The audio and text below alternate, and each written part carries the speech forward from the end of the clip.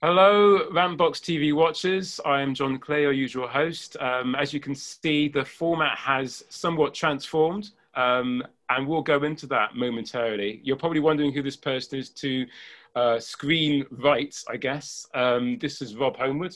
You may say hello if you wish. Hello, if I wish. Fantastic. Okay, there are other people in the room who will make themselves known as we go through the topic and themes of the show, The Boys. And we're going to go straight into it. My first question is, brands hijacking social causes to further their own shelf life. Does anyone have anything to say on that particular riff? Dunkin' Donuts need to stop getting involved in movies completely because I think I've seen 3 films recently with Dunkin' Donuts, and I just hate it because it's so disingenuous all the time. I don't like it. I understand why they got to do it, but they seem to shoehorn it in there rather than having a really good reason as to why it's there. Okay, you've actually come from it from a completely. I did not expect that as a tangent. I'm Simon, by the way. Yeah, hi Simon. I was thinking more along the lines of, say, Queen Maeve being someone who is a lesbian and then outed by Homelander on the show that she's on, and then they're using that to promote her as a brand. Oh wait, Oliver has something to say. Yeah, I was going to say that is hi, I'm Ollie, by the way. Hey. And I've been on this podcast for 5. Yeah. That is a really strange thing because I never really considered that as like you mentioned that, and I was watching that. I think that was the last episode of the one before, and I was watching that going, good God, that is the most horrendous thing. Like, that is so awful to do that to someone. Like, it's nothing that's ever crossed my mind before. And I was like, wow. And then to go on this whole thing where they're sort of like coaching her relationship and then like making her girlfriend dress like a guy because people are more comfortable with it. Like, you can't focus group that sort of thing, man. That's too much. But it is, I guess it's a classic example of things where, you know, the reason they always say, the reason you can't stop capitalism is because if you try and do something or make any kind of social change, they market that change back to you and then you're stuck in it. So, you're kind of in this endless loop, I suppose. And that's kind of a whole point of the show in general kind of brings that up, especially with the Christian aspect, with all the sort of like Christian festivals and stuff. Seems to come up a lot. For sure. There's so much bioerasure that does go on, and it's amazing that a show actually is going to make that part of their plot. So I was quite happy to see that. I heard an intake of breath from Rob, so I don't know if that's an indication that you want to say something. Yeah, I know. I wanted to kind of pose a different question, which is there a right way and a wrong way to do it? Like, would it be okay if it was done better, or is it just that, it simply needs to stop? You mean outing someone on TV? No. Brand we've hit a level. It's a starting point. I suppose that must be an interesting question. If there's a man that needs to be written, and apparently this is the guy that's going to put it together. But no, you're right. How does one actually? If you truly believe in the cause, then I think that would be a good idea. But Beric, you want to say something? Sorry, no, I interrupted you. Carry on what you were saying quickly. Okay, it's a very short thing, but if you believe in the cause, then surely it shouldn't necessarily be something that has to be worked out in terms of how you market it. If you believe in it, obviously that will come across in what you're doing and what you're saying and what you're marketing, which is essentially yourself if you're one of these celebrities. But that's what I have to say. Beric, I'd like to know what you're thinking. Hi guys, I'm Beric, if you didn't notice. So I actually discussed this with someone recently. And there's a lot of brands that will take on a cause that's particularly in the public eye and popular. And we kind of came to a conclusion that it depends on how they back it up. So it's a case of backing up their own words. So it's perfectly fine for a large brand to support a cause if they actually believe in supporting that cause and continue to do so. And that doesn't mean just chuck a nice little million with a giant paper check on it, something like that, actually doing real work. And then I think it's perfectly fine. Whereas if it's not, it is just pure capitalism. It is just grabbing what's in the public eye for stealing that attention essentially for yourself. Sure. Surfing the zeitgeist. Sorry. Yeah, go Time. for it. One of you put your hands up first. Oh, I don't yeah. know. Sorry. Yeah, so really similar, to what Beric has been saying as well. It's sort of obviously Queen Maeve being outed was obviously really a response that Homelander had to have to be able to make sure that the Seven seemed inclusive. Because then you also had A-Train, who earlier on in the episode had been kicked off. But when we fast forward that to, let's say, today's episode, where we knew it was quite clear that Stan Edgar is aware that someone like Stormfront hates A-Train and him, but he's prepared to allow it. He is prepared to allow it. And I think there are a lot of corporations who are well aware of malpractice, bad practices within their groups and so forth, but they'll be quite happy to support whichever taste flavor of the month it would be it gay, be it black, be it vegan, or whatever. Even veganism at some points to me, whilst I'm quite happy for anyone to do it, please don't get a celebrity and push it down my throat. Please stop. Leave me alone. Well, there's a lot of issues that we're going to definitely come up to. I'm glad you brought that up. Just the whole idea of capitalism working through literally someone's mindset as to self-perpetuate without any cause as to their own ethics, let alone their own ethnicity. To have Stormfront, a Nazi, on your superhero team is just insane. But let's move on. How do we feel about the commentary of you as teachers having weapons in school as depicted by the show? I thought that was a genius little moment.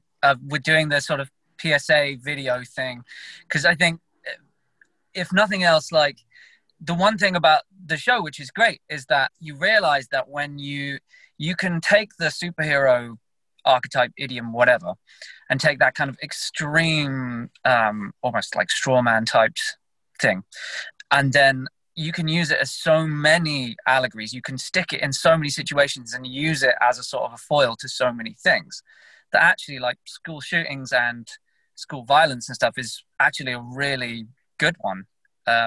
It's the one scene I was watching it going, this is the one scene I've never seen in the X-Men, which should have been in the X-Men. I was like, that's a really odd thing, like, no one's brought that up before. But didn't the Avengers do something with Captain America? Yes. He did hey, be safe, kids, or something. So, he did, but I don't think that was done in a particularly satirical fashion to prove a certain point. It wasn't like a Paul Verhoeven, like, say, advert in RoboCop. Do you know what I mean? It was a bit of fun, nudge, nudge, in-universe stuff. But as Ollie's saying, it's a bit more that you're seeing here. Starship Troopers. Sure. Beric, do you have anything to say about that?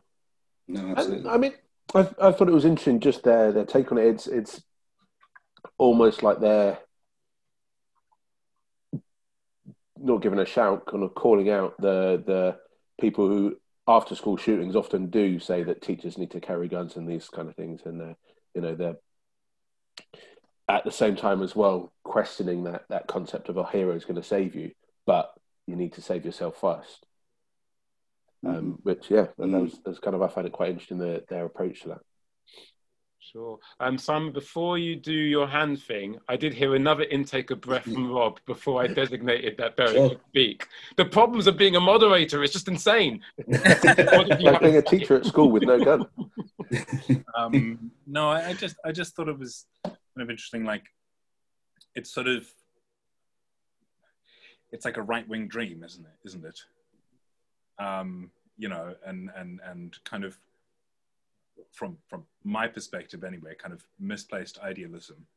And I just thought it was interesting seeing that being kind of glorified. Yeah, it's the Second Amendment running amok, isn't it? Absolutely. Simon, your hand was raised. You may speak. It's only because I watched the breakdown afterwards, and I didn't actually notice at the time that each of the phrases, it was lockdown, be aware, and something, and it spells law as well, which I didn't think about at the time until I watched the breakdown. So you can see where their agendas are going, of how they're trying to push the superhero agenda into the military, or for how the superheroes are going to be necessary within public daily life. But then the breakdown went down further and said, well, look at the plane situation. They were useless. So what are Queen Maeve, Starlight, a train really going to do if there is a school shooting? Fuck, that is the scariest question I think I've heard this side of the pandemic regarding the show. So thank you for that, Simon. More reasons for me not to get to sleep. That's intense. It's so intense we're going to move on until someone can answer it. Thank you, Simon. That's why you're here. US foreign policy. Does anyone have anything to say regarding the show's commentary on how we can pretty much pick our enemies if we're the US and tell people who to hate? There's an interesting part, I think, in Homelander there, in that regard, in the foreign policy part, where two things that he always does, like two recurring themes, because he's sort of like the 90s Republican era in a suit. There's two things there that are really interesting. The one, he only cares about what Americans think about him. Like when they're saying to him, oh, you can save the world, he's like, I don't care about saving the world. I want to save Americans. That part. That's pretty accurate. Yeah. And then the other, they're only interested when it counts on the home turf.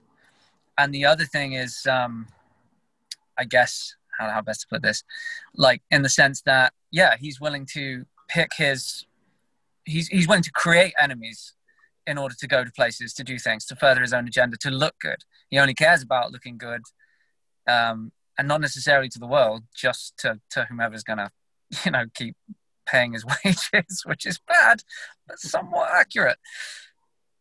Sorry, America. Absolutely. You don't have to apologise on behalf of America, not on this show.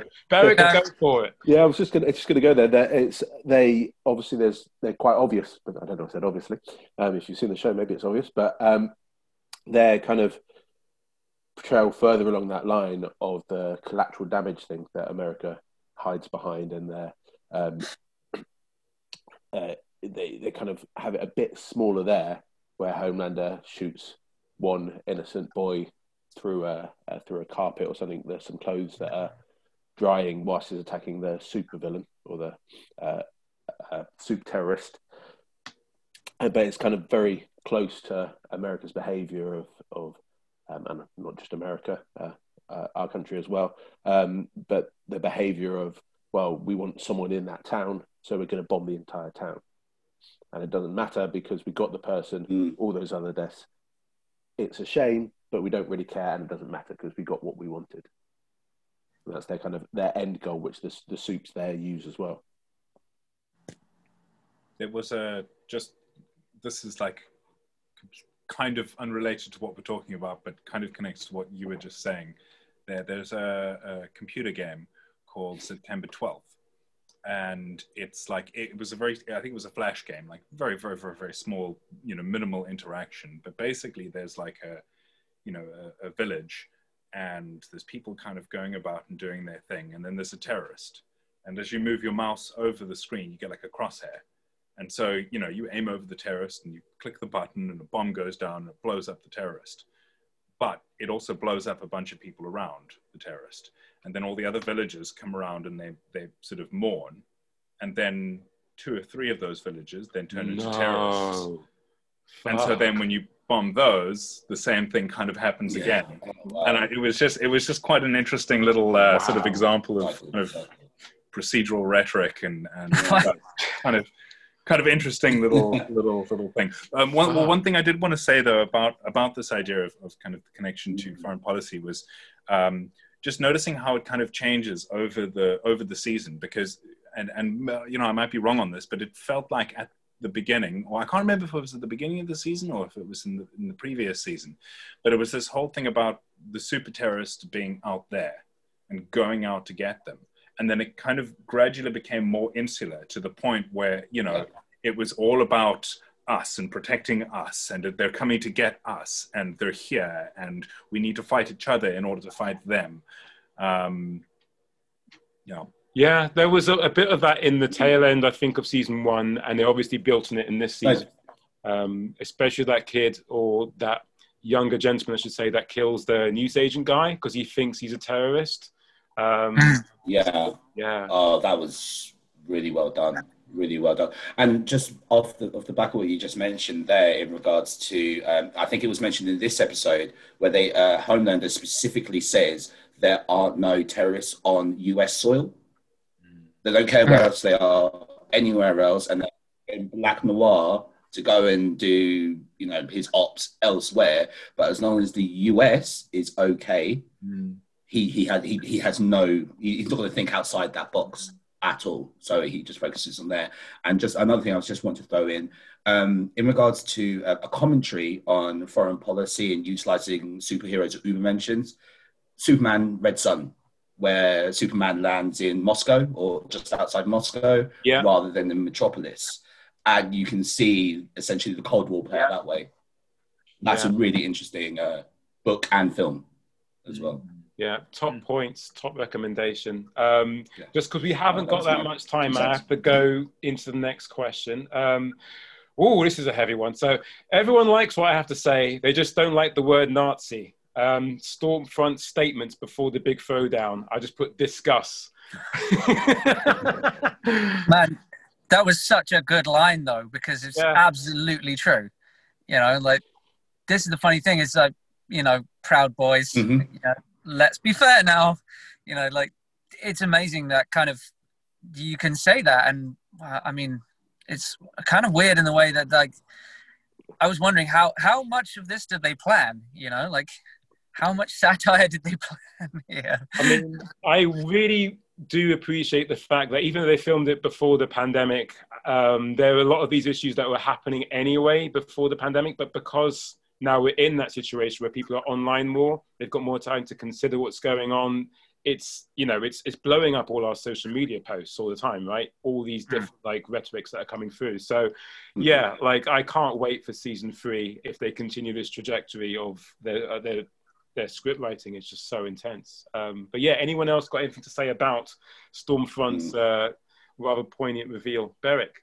Well, yeah, I would just say that it kind of, you know, definitely is a dig at various people in power and leaders who do exactly that. They get away with their various abuses or racism or extreme right wing views or anything like this, that by either disguising it or just moving on straight away, you know, playing it off, but often just using different wording.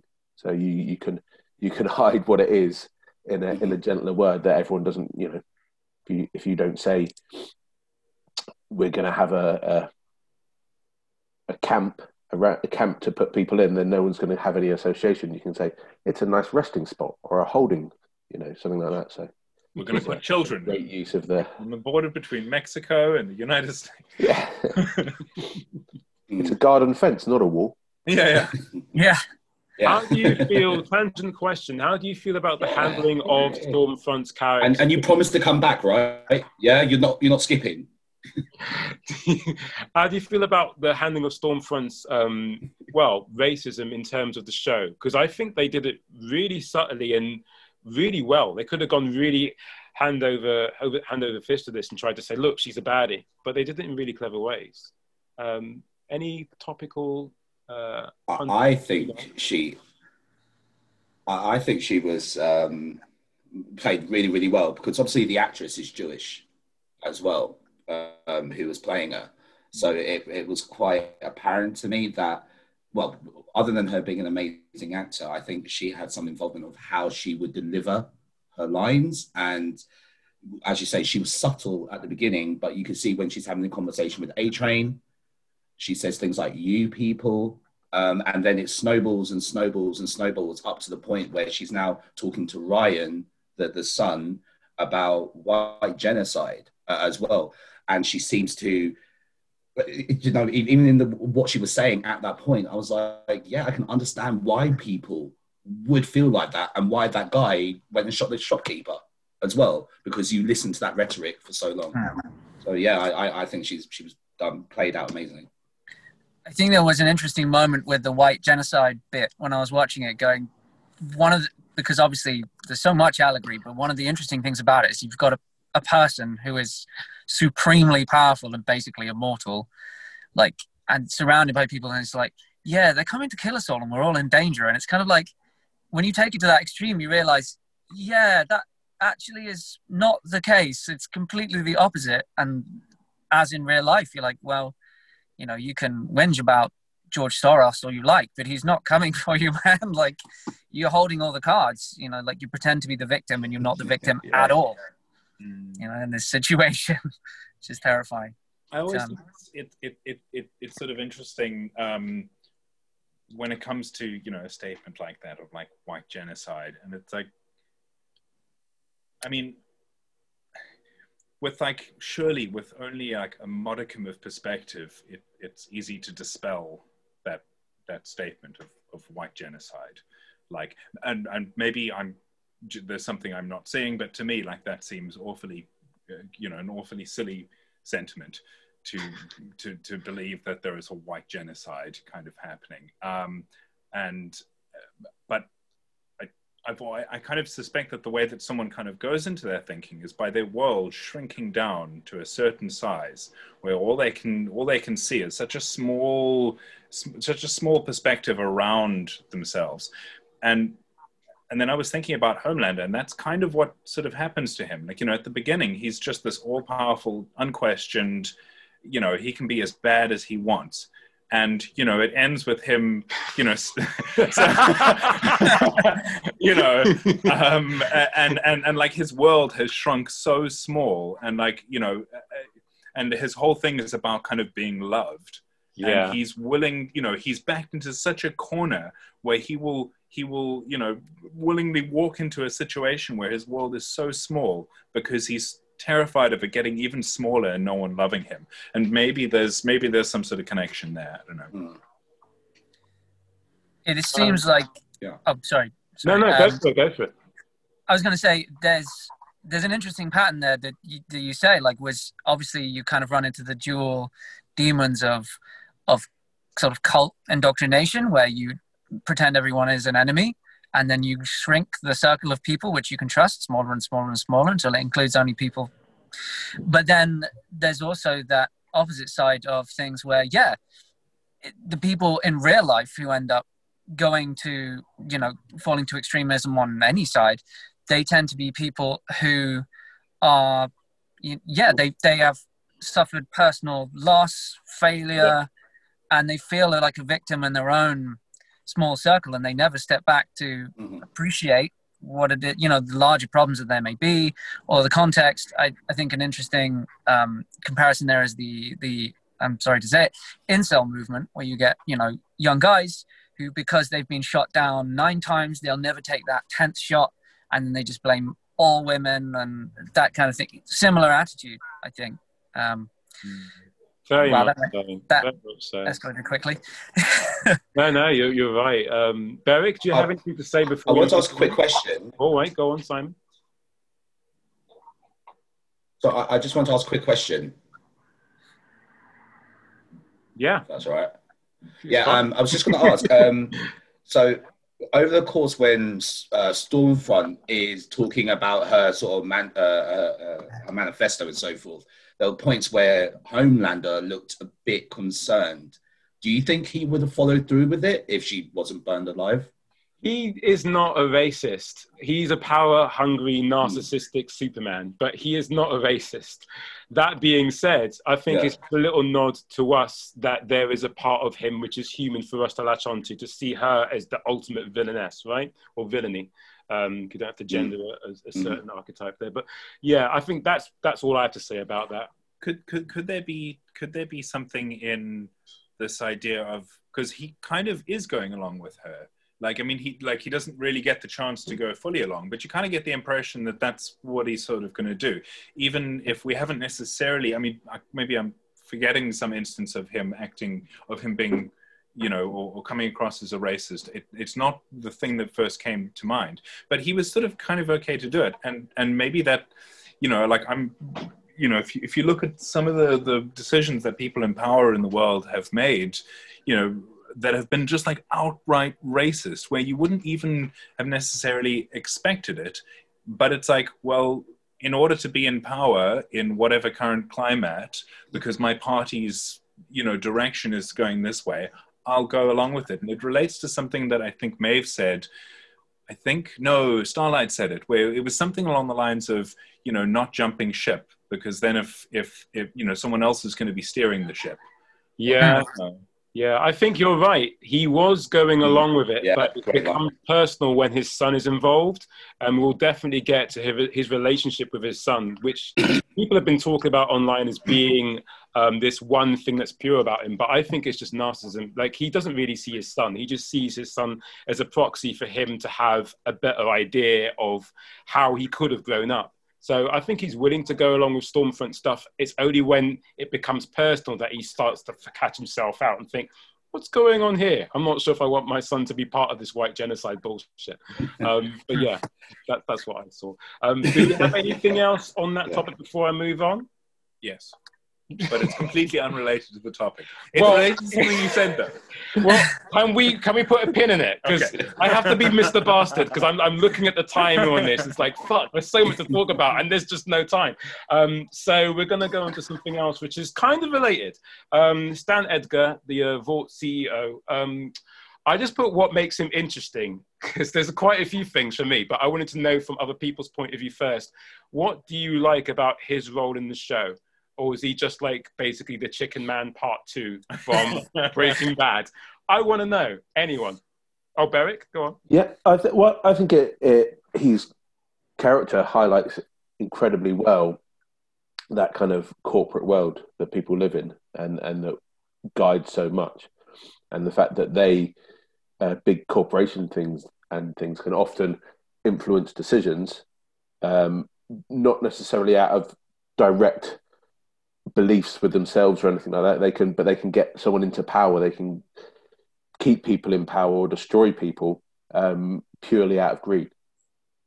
And I think that's a lot of what we see nowadays. You know, there can be a lot of problems traced back to the greed of corporations or personal people. But you know, personal people as opposed to unpersonal people. But yeah, that corporate structure and that capitalism that, you know, makes people say, we're going to do it this way because we will get the richest there. It doesn't matter if all those people get hurt or if it's wrong. It doesn't matter because we will come out on top.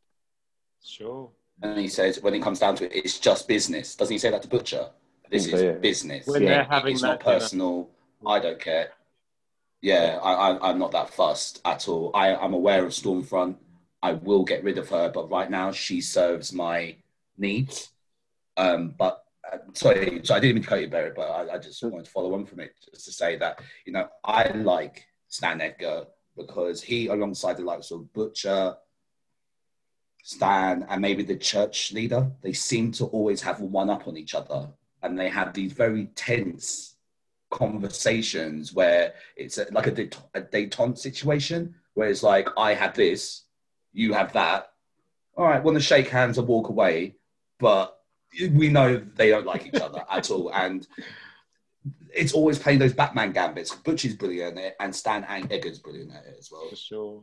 Ollie, anything to say about Stan Edgar?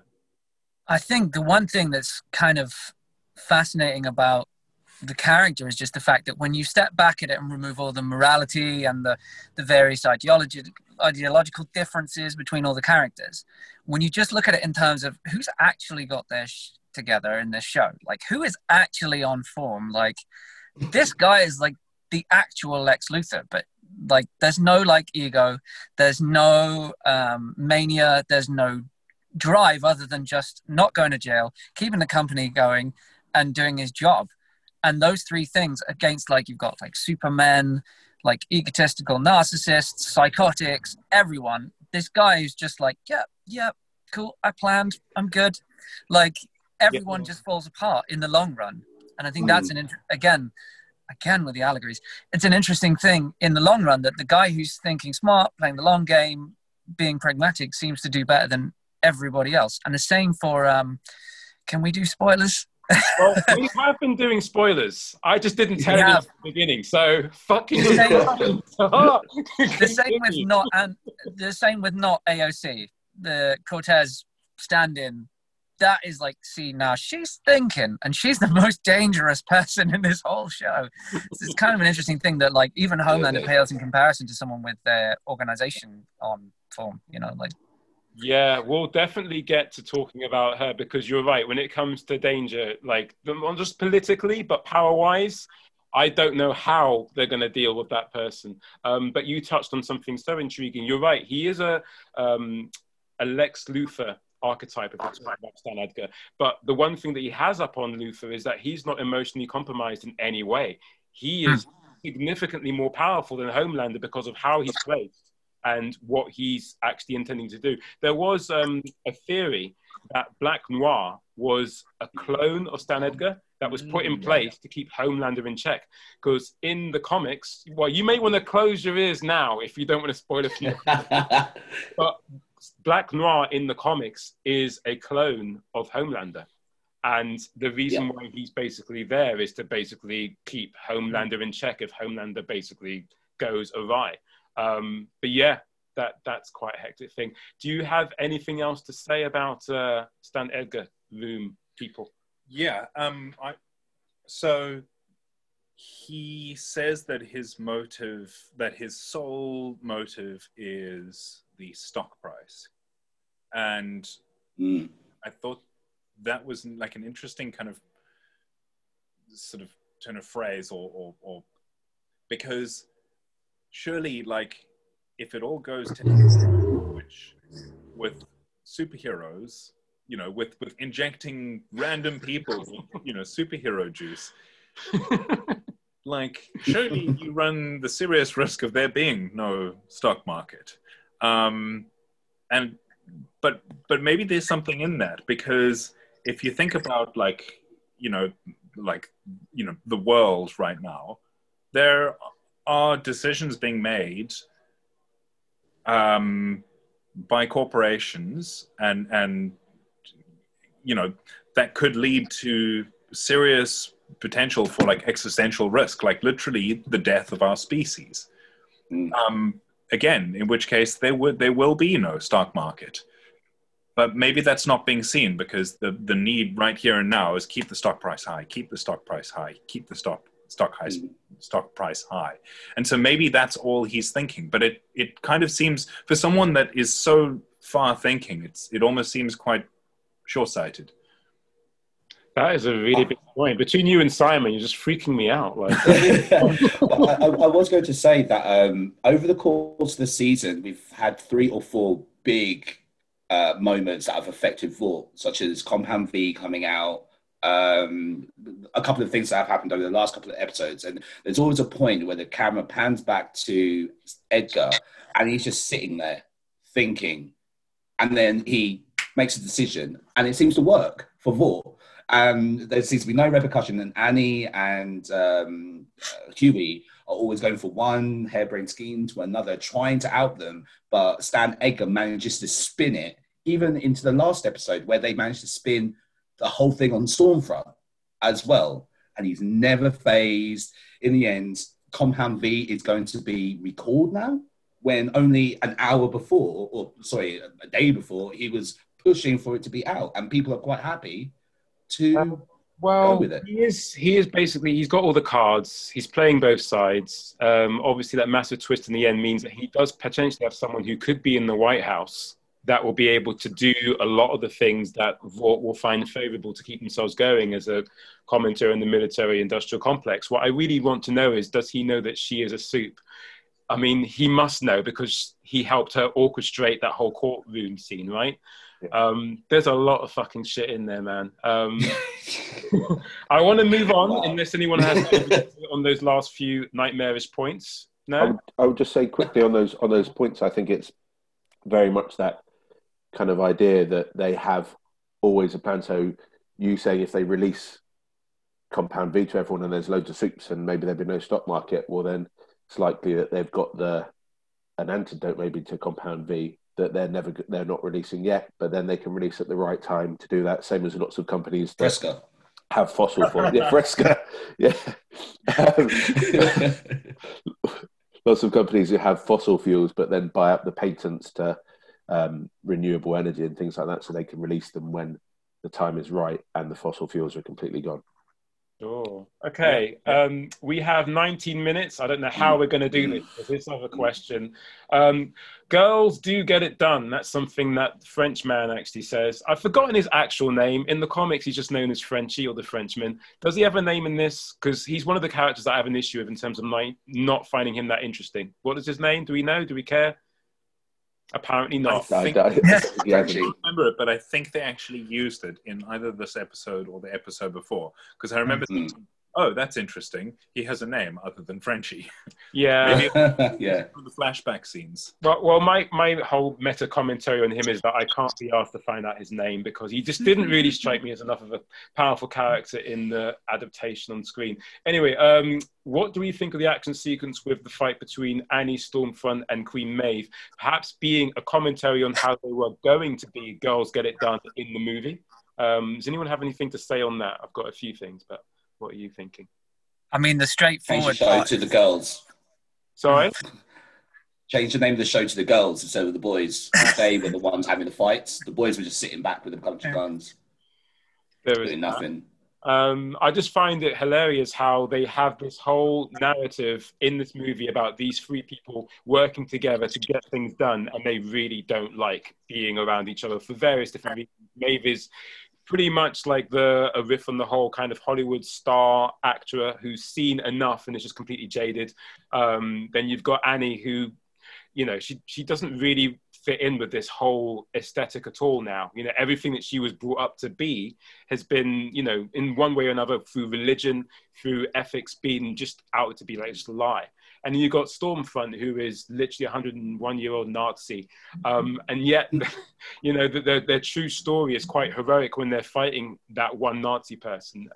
You know, Maeve really, she finds who she is again, just for that one moment in the show. So I thought that was quite interesting. I mean, everybody wants to kick Stormfront. Yeah. All get on board with that. I think the fun part of that is that obviously, I mean, the really obvious thing there is the satire of the movie that they're doing earlier on and doing the Girls Get It Done, which is sort of like an FU to the Marvel FU to the, you know, from you know, the sort of screw off 4chan moment, which was, I kind of liked it. I might be in a minority for that. But the thing I find kind of interesting is, like you say, like that in a movie, it's like, yeah, Girls Get It Done. We all look dramatic. We all have like grey hair and we're posing and, you know, like power and stuff. And in real life, it's just three girls kicking the crap out of someone on the ground. It's like, that's how fights tend to go. You know, like, doesn't matter how, you know, what, you know, gender or sex you may be. That's how fights tend to go. Like, Girls Get It Done is like, yeah, we just show up and put the boot in, which was, I think it was an interesting sort of like play, because you did the twist on like the sort of like the satire, and then the satire of the satire again, you know, like double, four satires, if you will. Very much so. I just want to say right here, right now, elephant in the room is that we did try and get more representation on this panel in terms of gender, but we have failed. Such is the way of life. This will at some point be a contention for some of our viewers who normally used to seeing more of a, say, binary output. But yeah, I just want to make sure that people know that we actually did go hell for leather on that and have come up with 4-0 in terms of that bias. So sorry. Anybody else have anything to say on that particular scene or the themes inherent therein? I have a question, which is kind of out to the more comic booky people. Why is it called The Boys? Like, I mean, it's a boys club and there's all these things, but I'm curious, in the comics, which were obviously written before, were the sort of social justice themes as strong? Like, I would say, okay. Because the name came from the comics. Yeah, 3 things. One, it's really important to know that the comic book industry is full of charlatans and shysters and evil fuckers. And The Boys was very good at satirizing that industry. They couldn't obviously, this is part 2, they couldn't obviously make that as the format of the show because, let's face it, maybe 1 in 5 people that go and see a Marvel movie have picked up a comic before, let alone seen it as part of their life. So how could they make money or make a good commentary in this show? So they're obviously taking celebrities and the corporate world and putting that in the crosshairs. 3, I would say, and it's been some time since I read the comics, that The Boys is a commentary on what happens when men are in charge and let toxic masculinity and lots of other different social idioms that were unchecked go into play. Jim Butcher being the obvious one. Like, we've seen his backstory via his interaction with his father. He's not a particularly sane person, especially that part when he's letting himself get beaten up in the scrum of a club. And you can see in his face, he feels he's enjoying it. He thinks he deserves to get kicked in the nuts and whatnot because of who he is. So why is it called The Boys? For me, I think it's about the issues that men bring to play when power and money goes unchecked. I think there's an interesting thing there, just to diverge slightly. I've just got two things. Oh, after you, Sam. Yeah, go on, Ollie. Go on. Well, I was just going to say on the subject, like, it's interesting that you bring the toxic masculinity thing into it, because there's an amazing moment in there, I think, as well later on, when Homelander is talking to his son, and he sat there, and his kid turns around and says, "You cry?" And he's like, "Yeah, of course I cry." But then he sort of like backs up and goes, "You know, I'm a man, so it's been some considerable time since the last time I cried." And it's like, that nailed it, absolutely bang on. Like, yeah, exactly. I'm glad you mentioned that. Good. Indeed. So I was just going to say, just going back to your question about the comics, the scene where they're all beating up Stormfront is reversed, because if you didn't know, Stormfront is male in the comic, and it's the four guys: Mother's Milk, Butcher, Frenchie, and the girl, the female, or I can't remember what her name is. So they're actually kicking his ass, and they actually stick a boot up his ass, as she says about the kitty thing. And secondly, as well, which I've just clicked on, all of the men in the show actually have decent relationships with their other significant others, while the girls really don't. Maeve and Elena not together anymore. Starlight and her mum don't get on at all. Obviously, the female, Kimiko, she doesn't know anyone apart from her brother. While the men, Mother's Milk with his kids, Mother, Billy Butcher, he's even nice to his aunt, loves Becca. Frenchie cares about Kimiko. So it's a really interesting thing that there is elements of toxic masculinity, but the men show more care and worth than the women most of the time. Or the women just yeah, there's a few that might go against your philosophy there. Yeah. I mean, we really got to talk about the Deep very soon. We've got 11 minutes, so I'm going to move on to maybe bigger subjects that we need to cover. Reputation and ethics. Huey is a hero no matter what. The Deep seems to be, from my perspective, his comedic opposite. Like, the Deep will literally sell out his own mother if it means he gets to be part of the Seven again. That is his modus operandi, right? Homelander seems to be Huey's dramatic opposite. Do you have anything to say regarding, say, foils for characters in the show in terms of how they play off each other in regards to themes? I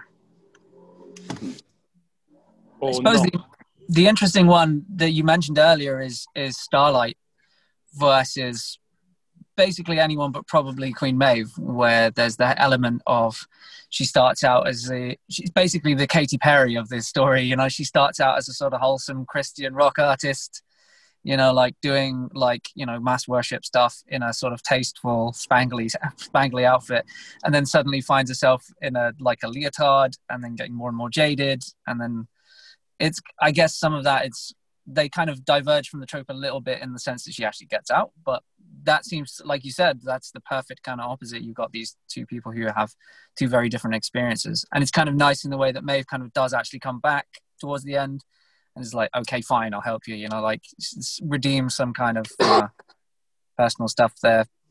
Anyone else? I think there's lots of bits where they're I don't know, a kind of overall message of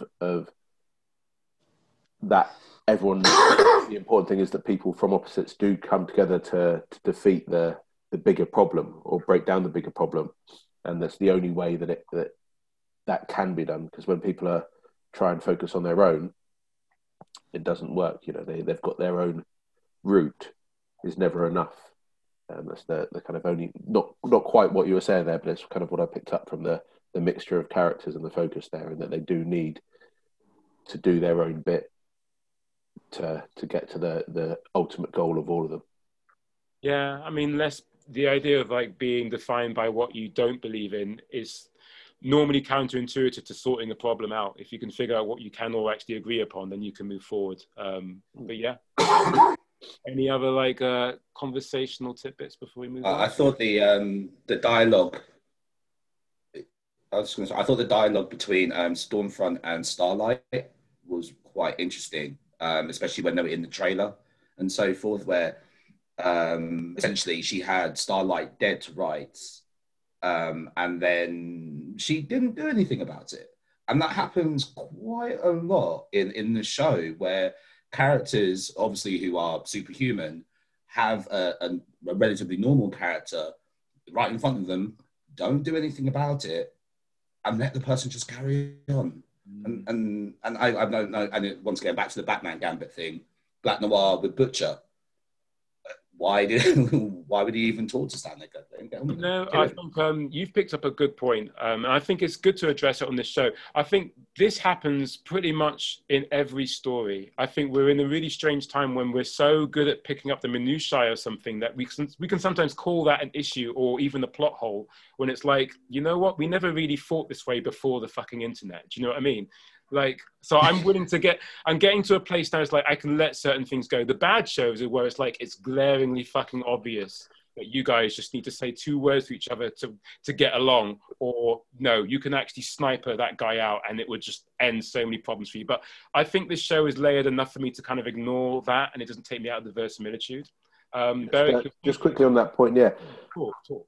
I think it's more the way I've seen it often is it's the arrogance of those of the Supes and the people with that power, is that they're too arrogant to believe that someone that in their eyes is beneath them could ever do them damage, do them harm.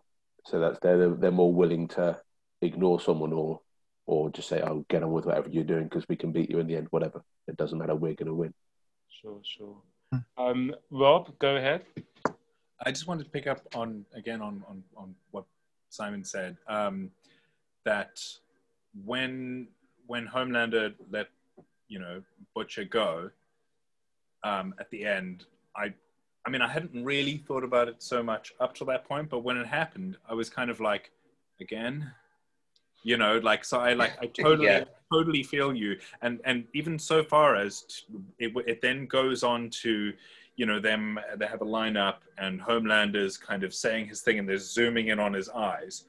And I thought it was kind of like, I thought it was going to be like that moment in True Lies where he's riding along in the car and then he like smashes his face and then it kind of comes back to it actually hasn't happened. And I thought it was going to go back to Homelander. He just goes like, nope, and just like cuts Butcher and Maeve down. And then like, now, that kicks off the 3rd season. It's the world against Homelander. So I think, they're holding that back because that's going to happen, right? At some point, without talking too much about comics, I mean, they got to at some point push Homelander beyond that line that he's standing at the moment where jacking off into the sky is like the limit of his madness. Beyond that line, so yeah, people who decided to watch this Rantbox video without watching the show, now you really, really want to do that.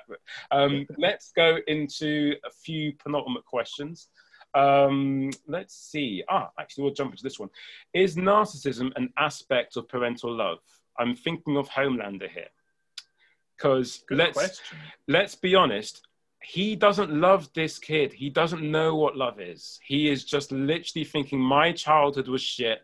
Maybe I can make this person's childhood better. Not because it'll be beneficial for him, because if he did think about it, if he was being a good dad, he wouldn't take this kid who's only been hanging out with his mum out of their life so quickly without any kind of steps, let alone taking him to, what was it, Vought World?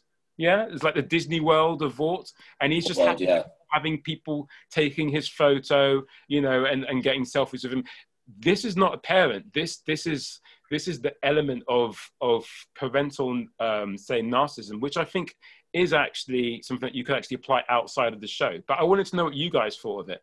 I mean, like Homelander's whole thing is sort of like cathartic or Oedipal sort of expression, isn't it? Yeah. he seems to be. I think the interesting part of the character is the fact that like he is really damaged.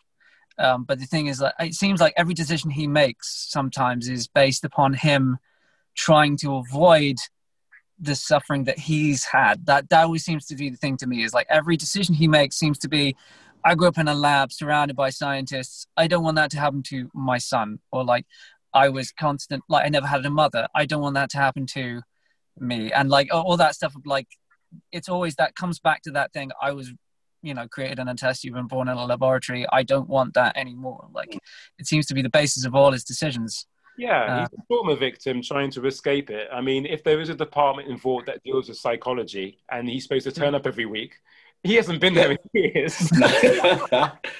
And there's an interesting, just to skip into comic book nerd territory, it's that theme of like Superman, the Superman trope, but like how it would actually play out has been done many, many times in very varying different ways. And you get like varying degrees of midlife crisis and breakdown. And I think the one that's closest is, I think I said to you before, is there's the John Michael Straczynski version of Supreme Power, where you end up with a character who is exactly like Homelander, who was raised in a laboratory being shown videos all the time of like cartoon versions of the Cold War and stuff like that. And there's no possible way he's ever going to turn out normal, but then, yeah, exactly. But then the whole problem is you think, well, why would you do that in the first place? Like, what possible reason could you have to do that to someone? You know how it's going to end up, and yet they still do it. But I guess that's plot armor, isn't it? Plot devices. But sorry.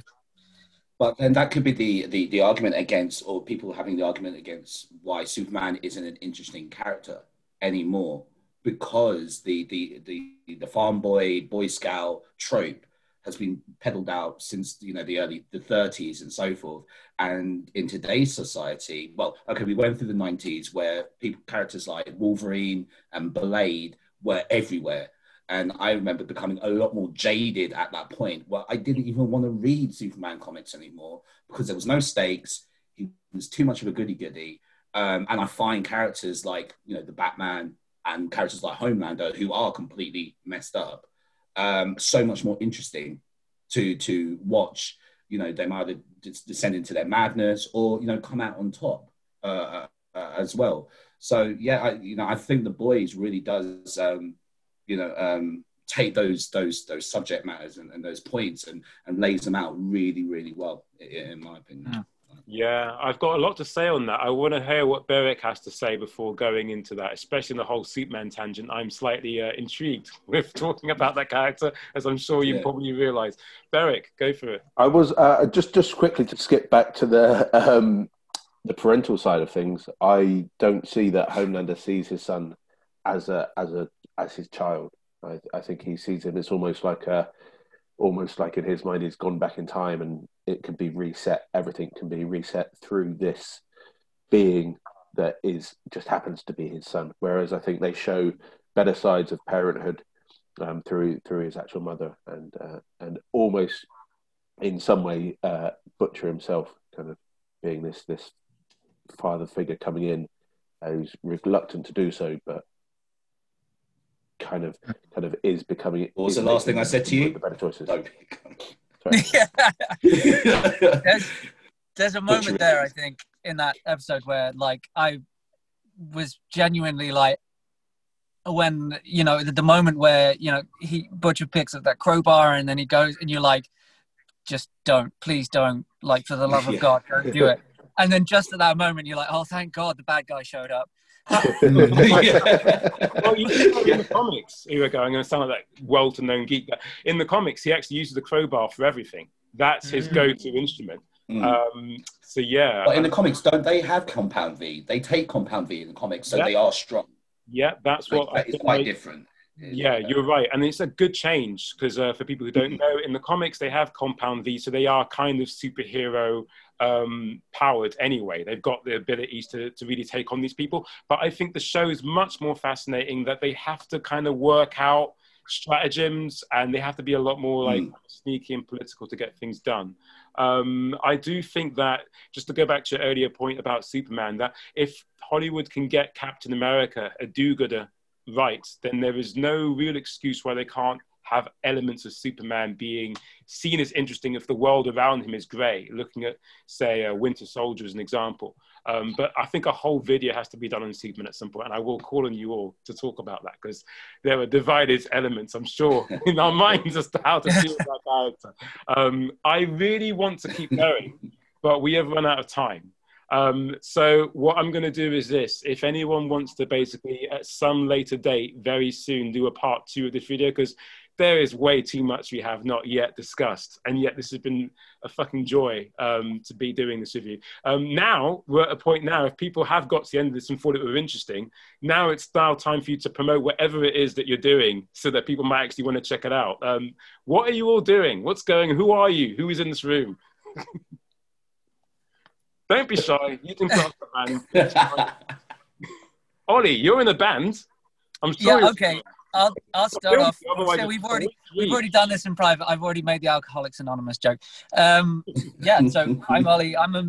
By trade, I am a musician and a music producer, but I also have a background in comic books and working in the comic industry.